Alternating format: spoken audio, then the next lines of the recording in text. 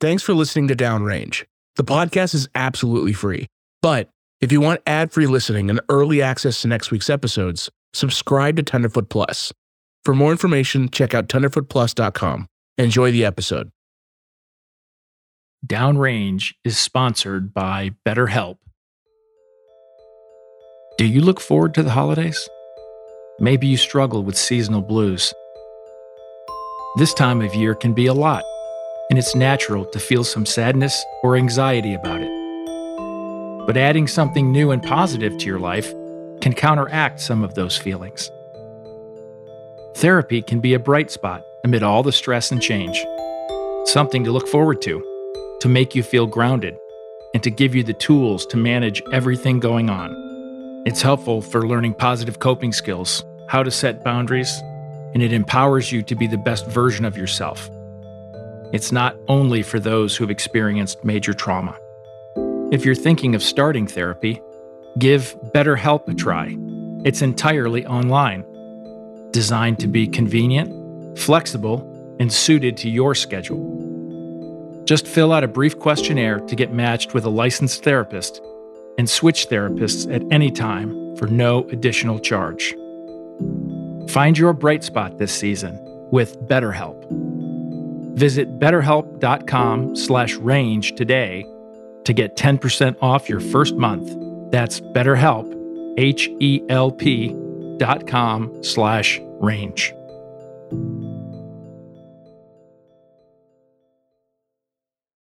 In the fall of 2022, the historic Camden Foundation and the South Carolina Battleground Trust worked with archaeologists and forensic anthropologists at the Camden battlefield to recover the remains of fallen soldiers whose graves were in jeopardy of being destroyed. No one was ever removed. They are all still right there where they were buried, usually right where they fell. Listen as the echoes of the past resound through the voices of those who performed the work in the present.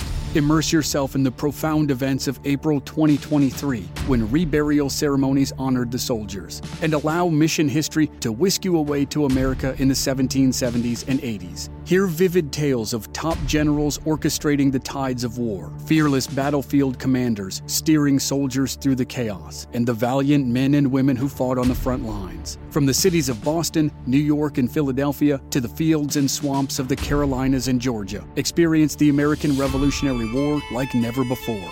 Search for Mission History on Apple Podcasts, Spotify, or wherever you're listening now. Warning: this podcast contains adult content and recreations of battle scenes, including violence, gunshots, explosions, and graphic descriptions, which may be triggering for those with past trauma. Listener discretion is advised.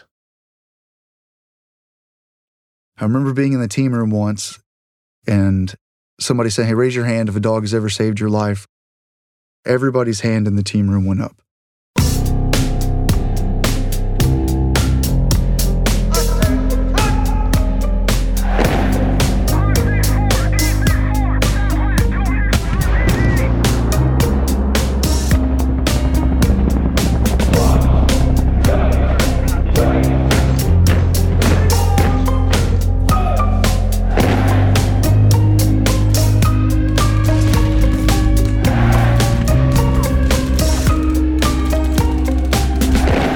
From Tenderfoot TV and Telegraph Creative, this is Downrange. I'm your host, Rich Chapa. Not all soldiers are of the same breed, especially in today's episode.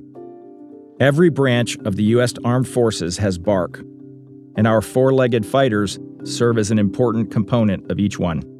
Our guest today received a Silver Star and Purple Heart, serving in the United States Naval Special Warfare Development Group as an operator and dog handler. It is my pleasure to introduce retired Navy SEAL Will Chesney. My name is Will Chesney. I am a former Navy SEAL. I did 13 years in the U.S. Navy. I was stationed at SEAL Team 4 and Naval Special Warfare Development Group. I joined the Navy when I was 17, so I had to get my mom and dad to sign a waiver for me to join the Navy. I wanted to be a SEAL. I had heard that BUDS training was the hardest military training there was. BUD stands for Basic Underwater Demolition SEAL Training. It's 6 to 7 months of what it takes to become a Navy SEAL. You have to complete that training in order to get your Navy SEAL Trident. Some say it's some of the hardest military training in the world, and I would agree with them. They really make you want it.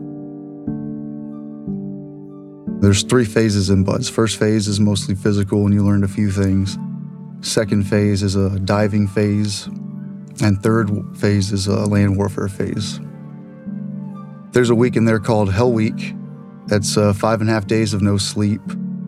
The instructors are just constantly running you through different evolutions, and it's where we lose a majority of the guys during BUDS. For those first 5 weeks, you're just trying to weed people out that really don't want to be there. On my first deployment with my squadron at Development Group, I saw the working dogs. We have military working dogs that we use on deployment. The dogs were saving our lives. It was impressive. The dogs were being used and they were saving lives. So the dogs were what we call multi-purpose dogs. They were trained to find explosives and they were trained to find anybody hiding. On my first deployment, the guys would run and hide and try to ambush us, and just the dogs utilizing their nose and alerting us to where these guys were hiding or explosives that they had set up for us. There's a dog we had named Balto, and a HBID, a house-born IED. It's a whole house that's just rigged to blow up, and they wait for us to get in there and they try to detonate it. We actually had made entry. Most guys, I would say, had already been inside. I was definitely inside, and I remember things didn't look right. There were certain telltale signs, and we made the call to get out of there as quickly as possible. We have words that we use to let us know certain things are called pro words, and that I don't remember what the pro word was, but it was the feeling of hearing that call come over the radio is not a good feeling. You're basically trying to get out of there as fast as possible. Balto's handler had done enough work with him. We spent hours and hours together to learn how the dog's body language and kind of tell what kind of odor he's into, and he was able to watch Balto and identify that he was onto a massive amount of explosives. And I just remember thinking, just get out of the door and just waiting for the blast to happen. Luckily, we got outside and everybody was okay. That dog saved us from a pretty bad situation that day. It could have been very, very bad if that house would have exploded. It was very impressive to see that, and I needed a job, so I made it clear to my team leader that I would like to become a dog handler, and then once that happened, I was a dog handler. My primary job was being a SEAL, being an operator. My primary responsibility in that job was being a handler. There's a lot that goes into it. I received a dog. His name was Cairo. Cairo was purchased overseas on a buy trip, so we go to Holland. The people over there love it. It's a sport. They get a litter and they raise these puppies up. After they do these trials, they're sold to us or police or anybody that wants a good dog, and there's a lot of work that goes into the dogs. Some dogs make good bite dogs. Some dogs might make good bomb detection dogs, or, you just find the personality. Dogs are like people. Every dog's different. They all have different personalities, and they were looking for the best of the best dogs. They're looking for the dogs that are going to go through BUDS, basically, and we have a BUDS program that we put them through. Gunfire, explosions, helicopters, all types of different environmentals that we're going to find ourselves in. And then just start off easy, getting rid of the dogs, and then once the dogs, kind of like same thing with us, you start off easy in training, and the next thing you know, you're jumping out of an airplane to see if you can handle that. So that's basically the thing, and then eventually you have a handful of dogs that are just left. Once we have a smaller group of dogs, we have a small group of handlers. We had SEALs that were going to become handlers and Master at Arms. They went through a selection as well to get to work with us. So the dogs went through selection, they went through selection. Now everybody's go through a selection to get there. So I was a new handler. We had a new group of dogs. We had trainers there. And, we just all started working together after we returned home from that deployment. I can remember seeing the new group of dogs. Let's say there was probably 8 to 10 at the time. I'd seen a little bit from my experience overseas. From what I knew, there's 2 that stood out. One was Cairo, and one was a dog named Bronco. And they were just both hard. All the dogs that we had were really hardworking dogs. I might have been leaning a little bit more towards Bronco, to be honest, but the trainers at the command made the call to give me Cairo, and I was completely happy. It was a very good call. Me and Cairo, his personality, my personality, we definitely worked really well together. It was a great connection. He looked like a wolf. He was a big boy. On our first trip together, we're stuck in a hotel room. We're going through dog handler training course at Adler Horse Kennels in California. So I was in a hotel room in California with Cairo for 8 or 9 weeks. And in the beginning, I might have been a little skeptical. What's up, man? Keep you in your cage for a little bit. And the guys were all living in the hotel, so we would leave him in the kennel for a little bit, go get some dinner. That was when we really built our initial bond. It was 8 or 9 weeks of nonstop working all day. I tried to let him sleep with me at night, which I don't know if you're supposed to do or not. I was testing it out, but he would literally roll over and hit me in the face with his paws in the middle of the night. It was terrible, like over and over again. So eventually I had to break that one. Yeah, if you wake me up in the middle of the night a certain amount of times, it's like, all right, man.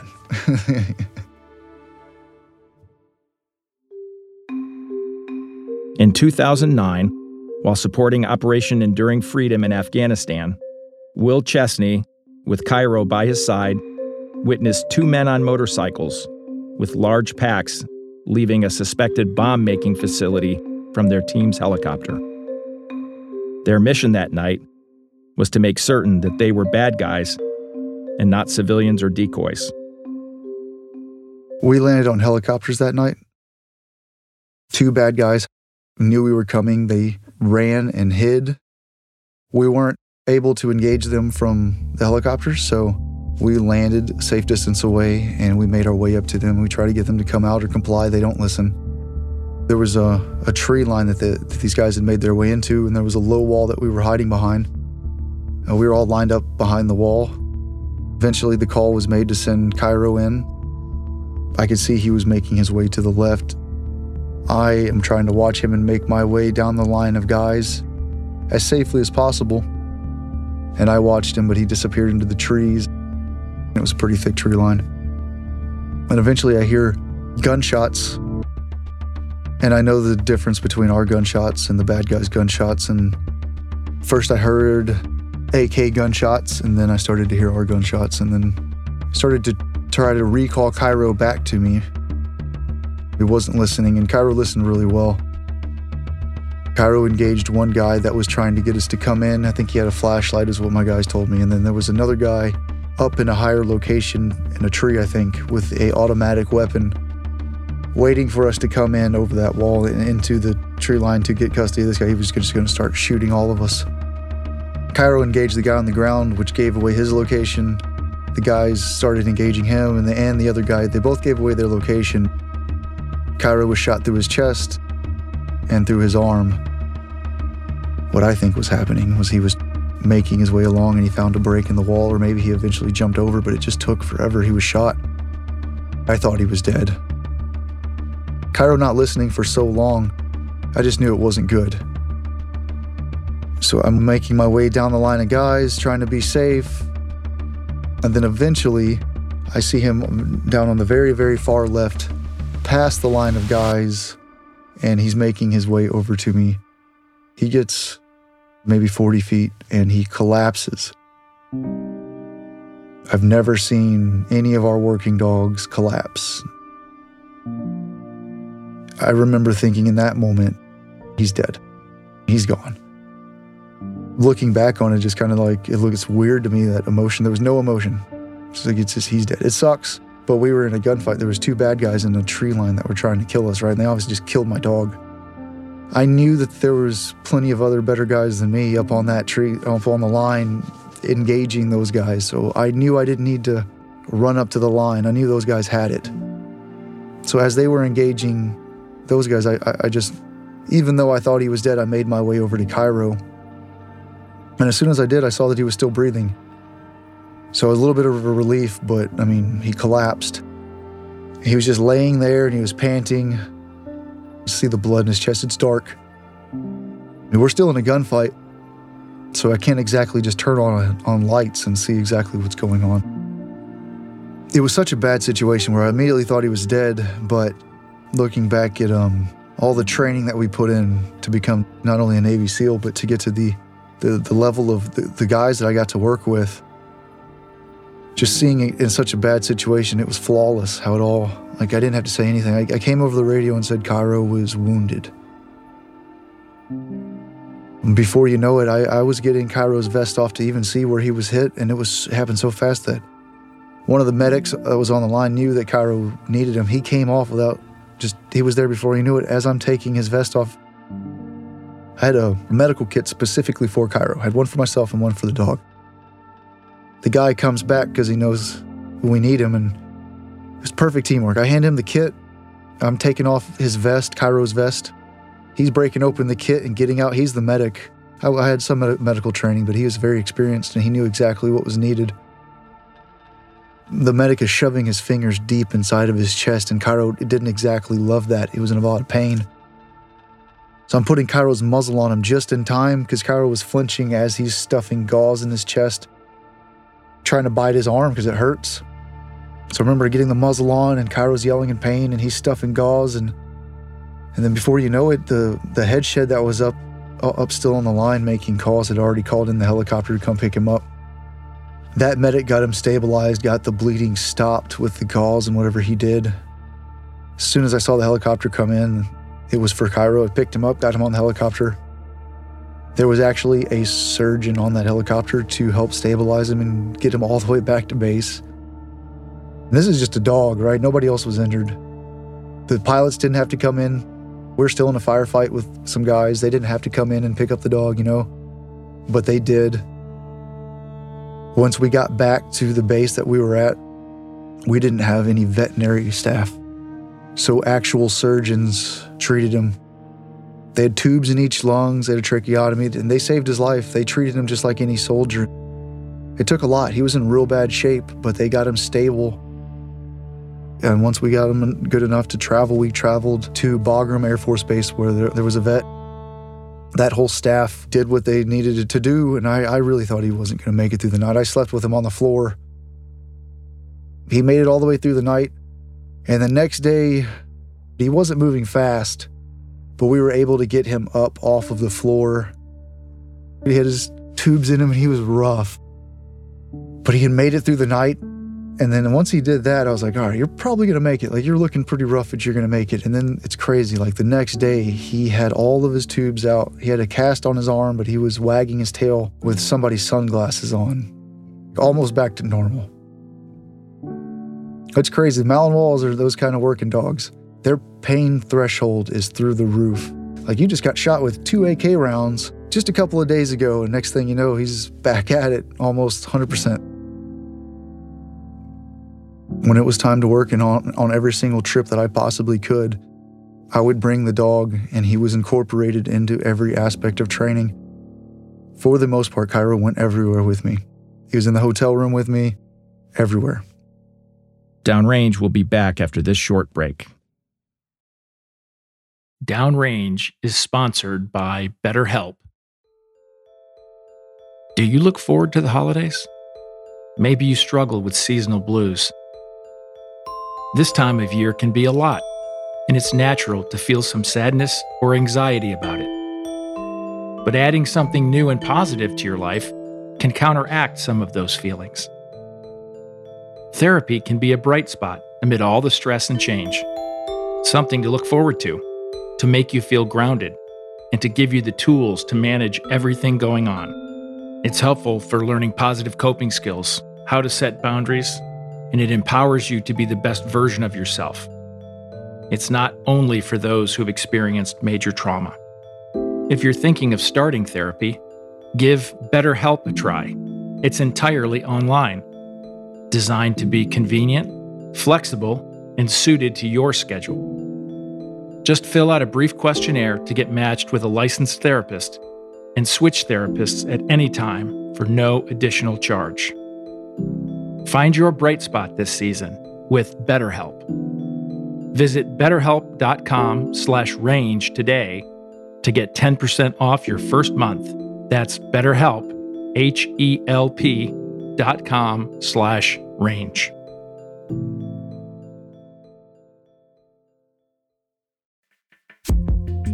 you don't have to be an athlete to need extra hydration throughout your day. From Zoom meetings and workouts to long travel days and fun nights out, Liquid IV makes it easy to stay hydrated. With 3 times the electrolytes of the leading sports drink, plus 8 vitamins and nutrients for everyday wellness, Liquid IV hydrates 2 times faster than water alone, all in a single stick. And now their hydration multiplier comes in 3 delicious sugar-free flavors: white peach, green grape, and lemon lime. A proprietary zero-sugar hydration solution with no artificial sweeteners. For daily use before a workout, when you feel run down, after a long night out, and on long flights. Grab your Liquid IV Hydration Multiplier sugar-free in bulk nationwide at Costco, or you can get 20% off when you go to liquidiv.com and use code RANGE at checkout. That's 20% off anything you order when you shop Better Hydration today using promo code RANGE at liquidiv.com. Now, back to our story. We had just returned home from deployment. We were back in Virginia Beach. We probably had a little bit of time off. We usually do after returning home from deployment. Cairo was going to be turned over to become either somebody else's dog or a spare dog, and it was my turn just to find another job, go back to being just an operator or another specialty. It was time for me to move on, learn and grow, and if you want to advance in your career as well, there's plenty of other things to do, and it was just that time. I was looking forward to being just a shooter again. It was not easy letting Cairo go and giving him up because you have to kind of separate yourself from him. He was a spare dog, and he was going to be a spare dog just because dogs get injured or killed overseas. And he was such a good working dog that anybody could pick him up and handle him. So we get back, turn him over. It's hard separating, but doesn't matter. I'm off on a separate trip. I get a call while I'm on that trip to come home and go to work next day, grab Cairo, and so I did. I showed up to the team room, and things are really vague for maybe a little while, a few days, a week, and eventually we were in a brief. We were told that we would be going after bin Laden on Operation Neptune Spear. Cairo and myself, our responsibility was to land in the helicopter outside of the perimeter and do sweeps of the perimeter to make sure there were no explosive booby traps, no escape tunnels. Just look for any danger outside the perimeter first. Once we felt that the perimeter was secure, we made our way into the inside of the compound where we were looking for the same thing. My job was basically there to babysit Cairo. I'm watching him and he's using his nose to tell me that he smells something weird. Then I have to try to figure out what that is and where it's coming from and to alert everybody else. It was very quiet that night. We were definitely on a time crunch because we knew people would be encroaching and there was some local military that were right down the road. In the beginning, on the outside of the perimeter, you don't want to be out there by yourself. I'm watching Cairo and the other guy's watching everything else. There's another pair of eyes because I'm watching the dog a lot. Cairo has these certain signs and tells. I'm watching for him to tell me that, oh, he's on something, like let's back up, or he's on a bad guy 100%, or like I think he smells an explosive over there, you know? And they can be very subtle. All night vision at night, I'm really having to pay attention and also making sure he doesn't get into some danger as well. We breach walls and bin Laden's compound inside the structure, inside his house. There was different safety measures that he installed. So there was gates and doors that need to be breached, and we used explosives for that. So once we felt the perimeter was secure, I had my swim buddy with me, another sniper, and we did a couple laps around the perimeter. We made our way to the inside, and I started doing the same, doing laps where I thought there might be some sort of explosives, false walls, hidden rooms. A mob was forming, and they were starting to come in. We had different ways to deal with them, and one of them was just to get the dog to bark. People are scared of dogs. People were waking up. Explosions were going off. A helicopter crashed in the yard, so people were wondering what was going on. We were just trying to get out there as fast as possible. Just looking for anything Cairo would alert on, and I made my sweeps of the first floor. Then I made my way up to the second floor, And eventually, while I was on the second floor, the call was made over the radio. That night it was called Geronimo. That was the pro word for that the mission was accomplished, that we had captured or killed bin Laden.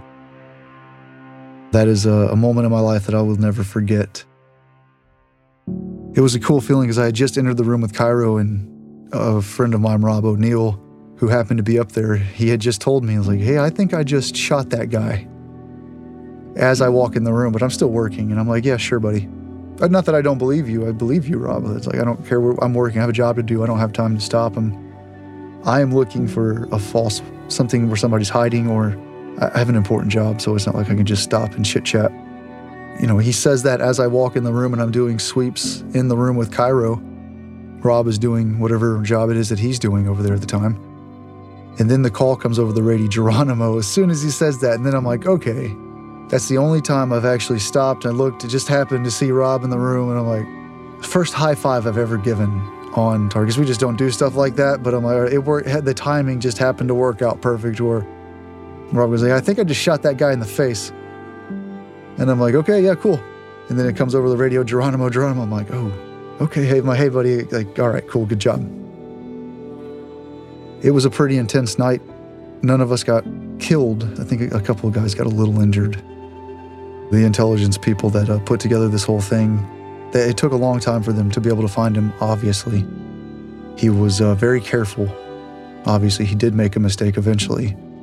But it was very impressive. Hats off to the intelligence community that led to the killing of him, too, because, man, I know there's a movie made of it. It was Zero Dark 30. I'm not even sure if it does it justice. I haven't even watched it in a long time, but the people that did give us the briefings nailed it. 100%. She was very confident. They were very confident. So hats off. Good job. Like, it was one of those things like, wow, you dedicated a big portion of your life to this, huh? You've been doing this for the last how long? So when we did the mission, it was like, hey, you did a good job. That intel was spot on. Good job. I really didn't expect to live until we landed, and I was walking into the hangar and looking around. I specifically remember that moment in my life. I have a brain injury. I got injured overseas, blah, blah, blah. I forget a lot of things sometimes. Some of the moments I'll never forget was hearing that call. Like, yeah, the mission was accomplished. And then I remember getting back to the hangar and a relief. Everybody was alive. Like, nobody died. We did it. Like, he was dead for sure, 100%. And nobody died that night. Even on the helicopter ride back, I just expected to die. I'm trying to sleep, kind of close my eyes and just, it is what it is. That's a normal night for pretty much any SEAL. You never know. It's a dangerous job. You just never know. So it was high stakes. I remember that little bit of relief where, like, okay, if somebody would have died that night, obviously I wouldn't have felt that way, but mission was accomplished. Sure, maybe some guys got a little bit hurt, but everybody was alive. It was a moment I'll never forget. Like, I know we just killed bin Laden, and we celebrated, and we had like some people made us pizza, and it was great. Everybody was pretty happy. But I guess it didn't really click in my head. So we flew home eventually, and then once we got off of the airplane, the door opened to the airplane, and we stand there. Well, number one, it was cool to see when President Obama addressed the nation, to see how the country came together. It might have been for a very, very short amount of time, but it was like to see that camaraderie. I mean, we have that since, I haven't seen that since, 9/11? So seeing that on the news where people were like, that camaraderie, it was really cool to see that. It was also cool to see when we landed and that door opened and we step off the airplane, like literally every single person that was allowed to be there was like, it seems like hundreds of people. Like, it was all people that was from our command, but literally everybody showed up. Like, that was really cool. Like, we don't do it for the notoriety. I mean, that's not part of it. I mean, it is for something, I don't know. It's different. We're just happy to be able to do that job. So then when we get there, it's like, maybe they cheered, but it was just everybody wanted to shake your hand, and it was cool to be like, okay, yeah, everybody came here to support. Proud of everybody on the team. It was just an honor to be able to participate.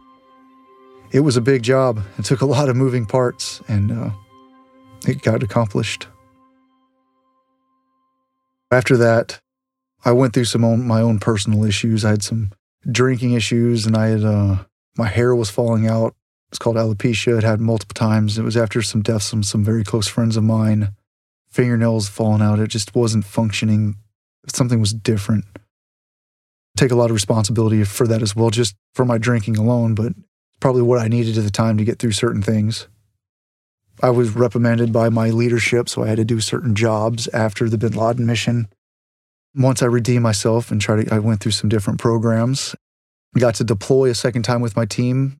Part of that deployment was helping train the local nationals in Afghanistan. Another part of that was actually getting back with my team and deploying. And I didn't have Cairo at the time, again, because after that mission, I gave him back. And I had to go deal with my personal things. And then I proved myself to be a shooter again. And then I got to be back with my team, and it was great. I got to be back with my guys, and I was so happy. Downrange will be back after this short break. Now, back to our story. On the first mission back, it's just another normal night going after some bad guys. They ended up finding out that we were there. We were around the house. They started shooting out of the window. Once they did that, I made my way to a position where I could get a better angle at that window in an open field. And they were on the second floor, and I guess somebody had decided to throw a grenade out of that second floor into that open field where I was. There was 2 other guys in that field with me. We all 3 got hit. I think I was probably looking to the left at one of my buddies because it took some shrapnel in the face, took a lot of it in the arm, some up and down my leg, and then I would say the brunt of it was I got 2 Forrest Gump wounds. And I took most of it in my butt. It felt like somebody had hit me with a baseball bat in the lower back. There was a little bit of footage that I got to see where I thought I did one thing. I thought I had shot back, but on the footage, I don't think I shot. It didn't knock me out, but it was a grenade, and it knocked me forward. I just remember being hazy, fuzzy. I'm shooting a rifle, and there's my teammates that are definitely around that area, either on the ground or they could be up high. I don't know where they're at by now. I didn't feel like I was safe to be shooting. And then I just wandered off to the right of my position where I was. And that's where I can kind of remember kind of coming to and just realizing I'm still in the open. All I did was walk 10 feet over. Luckily, nobody was in the window that could have shot me. I was still in a very bad position. So I guess that's maybe one of the things just seemed to realize to make more sense, come back. So I guess I was rocked in the beginning, didn't get knocked out. I was definitely bleeding from my face and my back. I knew I was hit in the back because it felt like a baseball bat injury. I'm like, okay, I'm obviously hit by an explosion, and my face is bleeding, and it was pouring because facial bleeds bleed really bad, and blood was pouring down my face pretty good. Came to, and I was like, okay, I shouldn't be in this open field. I'm gonna get shot again. So I make my way to my guys. I make my way to the medic. Another teammate of mine said he's hit. And I felt a little bad. I didn't want to say anything. So I was like, all right, he's hit. I'm like, I'm hit too. One of the medics comes over, and I was worried about my face because I knew I was hit in the back. I just couldn't understand why my face was bleeding so much. It's like, man, did that shrapnel go through my head? It went out my face somewhere, and I'm bleeding from my face. That's what I was thinking, worst case scenario. But eventually he comes over and he looks at me, he looks at my face, and he's like, you're fine. Head's okay. Like I said, I had the Forrest Gump wounds. I had my pants down on the side of the building where we're still taking fire from, where there's full of bad guys. My friend's looking at my butt on target. So he's checking me out, and he's like, you're fine. He wants me to take off my kit to lift up my shirt. So I get checked out.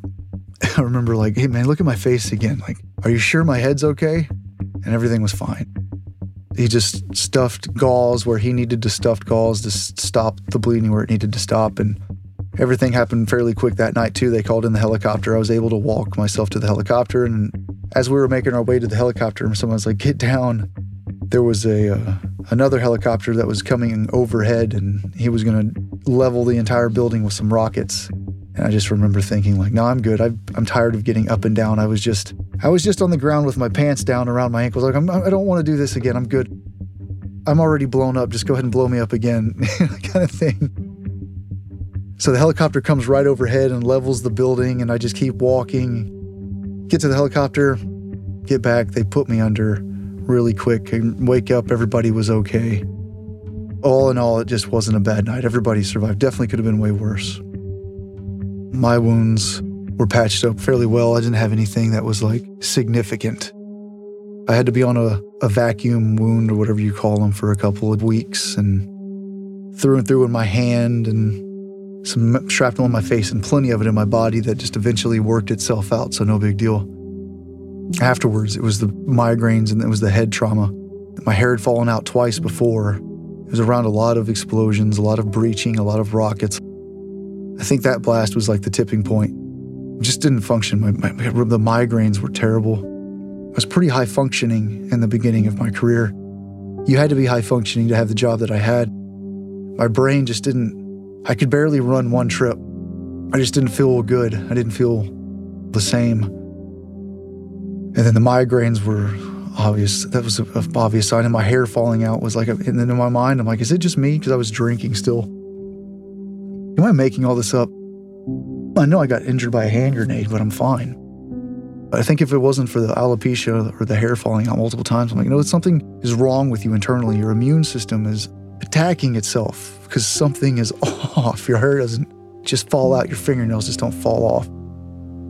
It was a weird situation to be in because I'm being a SEAL and I want to work with my guys, but then I'm making excuses because I don't feel good, but are you just drinking too much? And eventually I went through treatments in the Navy and out of the Navy. In the Navy, I went through a bunch of treatments. I wasn't able to get to where I felt like I was safe to operate anymore. I was injured in 2012. I was medically retired in 2015. And then after that, I was in a real bad place. Things just got even worse with transitioning out of the military on top of everything else. It's been about 6 years now, and I eventually found some good foundations with great people. I went through different modalities of treatment, and I feel much better these days. I was 250 pounds drinking myself to death, and now I'm much better. My brain isn't maybe what it used to be, but I feel much better. I feel more clear. The mental fog is still there a lot of the days. I'm not completely fine by any means, but it was a long process, but I feel much, much better, and I'm very thankful for the people that helped me. Instead of doing what I should have been doing, eating healthy and breathing and the things that I try to incorporate in my life these days, all I was doing was just feeling sorry for myself and boozing, drinking. That is not what I needed. Don't do that these days. I no longer drink and feeling much better. While Cairo was a spare dog for the Navy SEALs canine program, Will often visited him in the kennels and claims this was the best medicine for his injuries. After a long application process, Will was able to adopt him and had Cairo for a year before he was put down in 2015 from complications with stomach cancer. At the second Animals in War and Peace Medal ceremony, he received a Medal of Bravery and Distinguished Service Medal. We would like to thank Will Chesney and Cairo for their honorable service.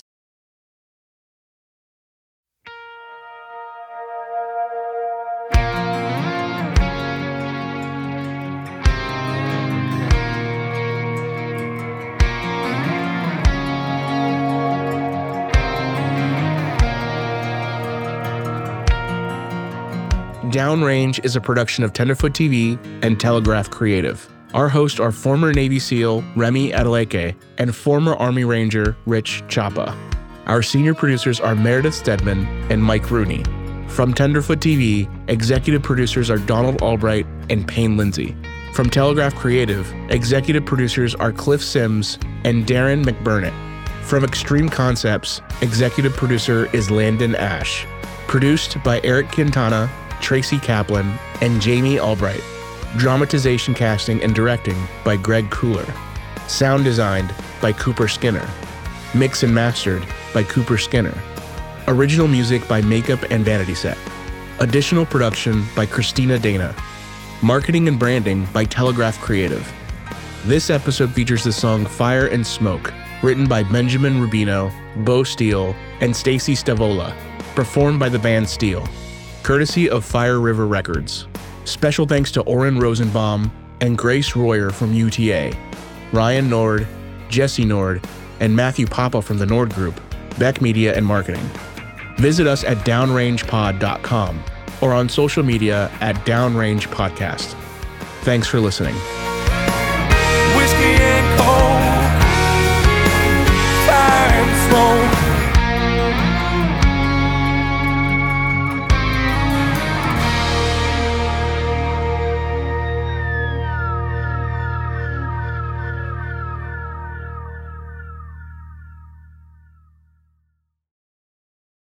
Downrange is sponsored by BetterHelp. Do you look forward to the holidays? Maybe you struggle with seasonal blues. This time of year can be a lot, and it's natural to feel some sadness or anxiety about it. But adding something new and positive to your life can counteract some of those feelings. Therapy can be a bright spot amid all the stress and change. Something to look forward to make you feel grounded, and to give you the tools to manage everything going on. It's helpful for learning positive coping skills, how to set boundaries, and it empowers you to be the best version of yourself. It's not only for those who've experienced major trauma. If you're thinking of starting therapy, give BetterHelp a try. It's entirely online, designed to be convenient, flexible, and suited to your schedule. Just fill out a brief questionnaire to get matched with a licensed therapist and switch therapists at any time for no additional charge. Find your bright spot this season with BetterHelp. Visit betterhelp.com/range today to get 10% off your first month. That's BetterHelp, HELP.com/range.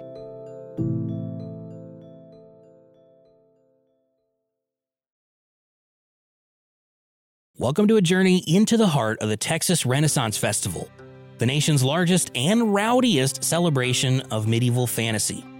But what lurks beneath the facade of tights and turkey legs? Well, we dove deep into the empire to uncover a history marred by mystery and misconduct, murders, assaults, and other crimes that tarnish its legacy. This isn't just a fairy tale, it's a cautionary tale of power, fantasy, and the consequences that follow when they all collide. Search for Crime Waves Renaissance Texas on Apple Podcasts, Spotify, or wherever you're listening now.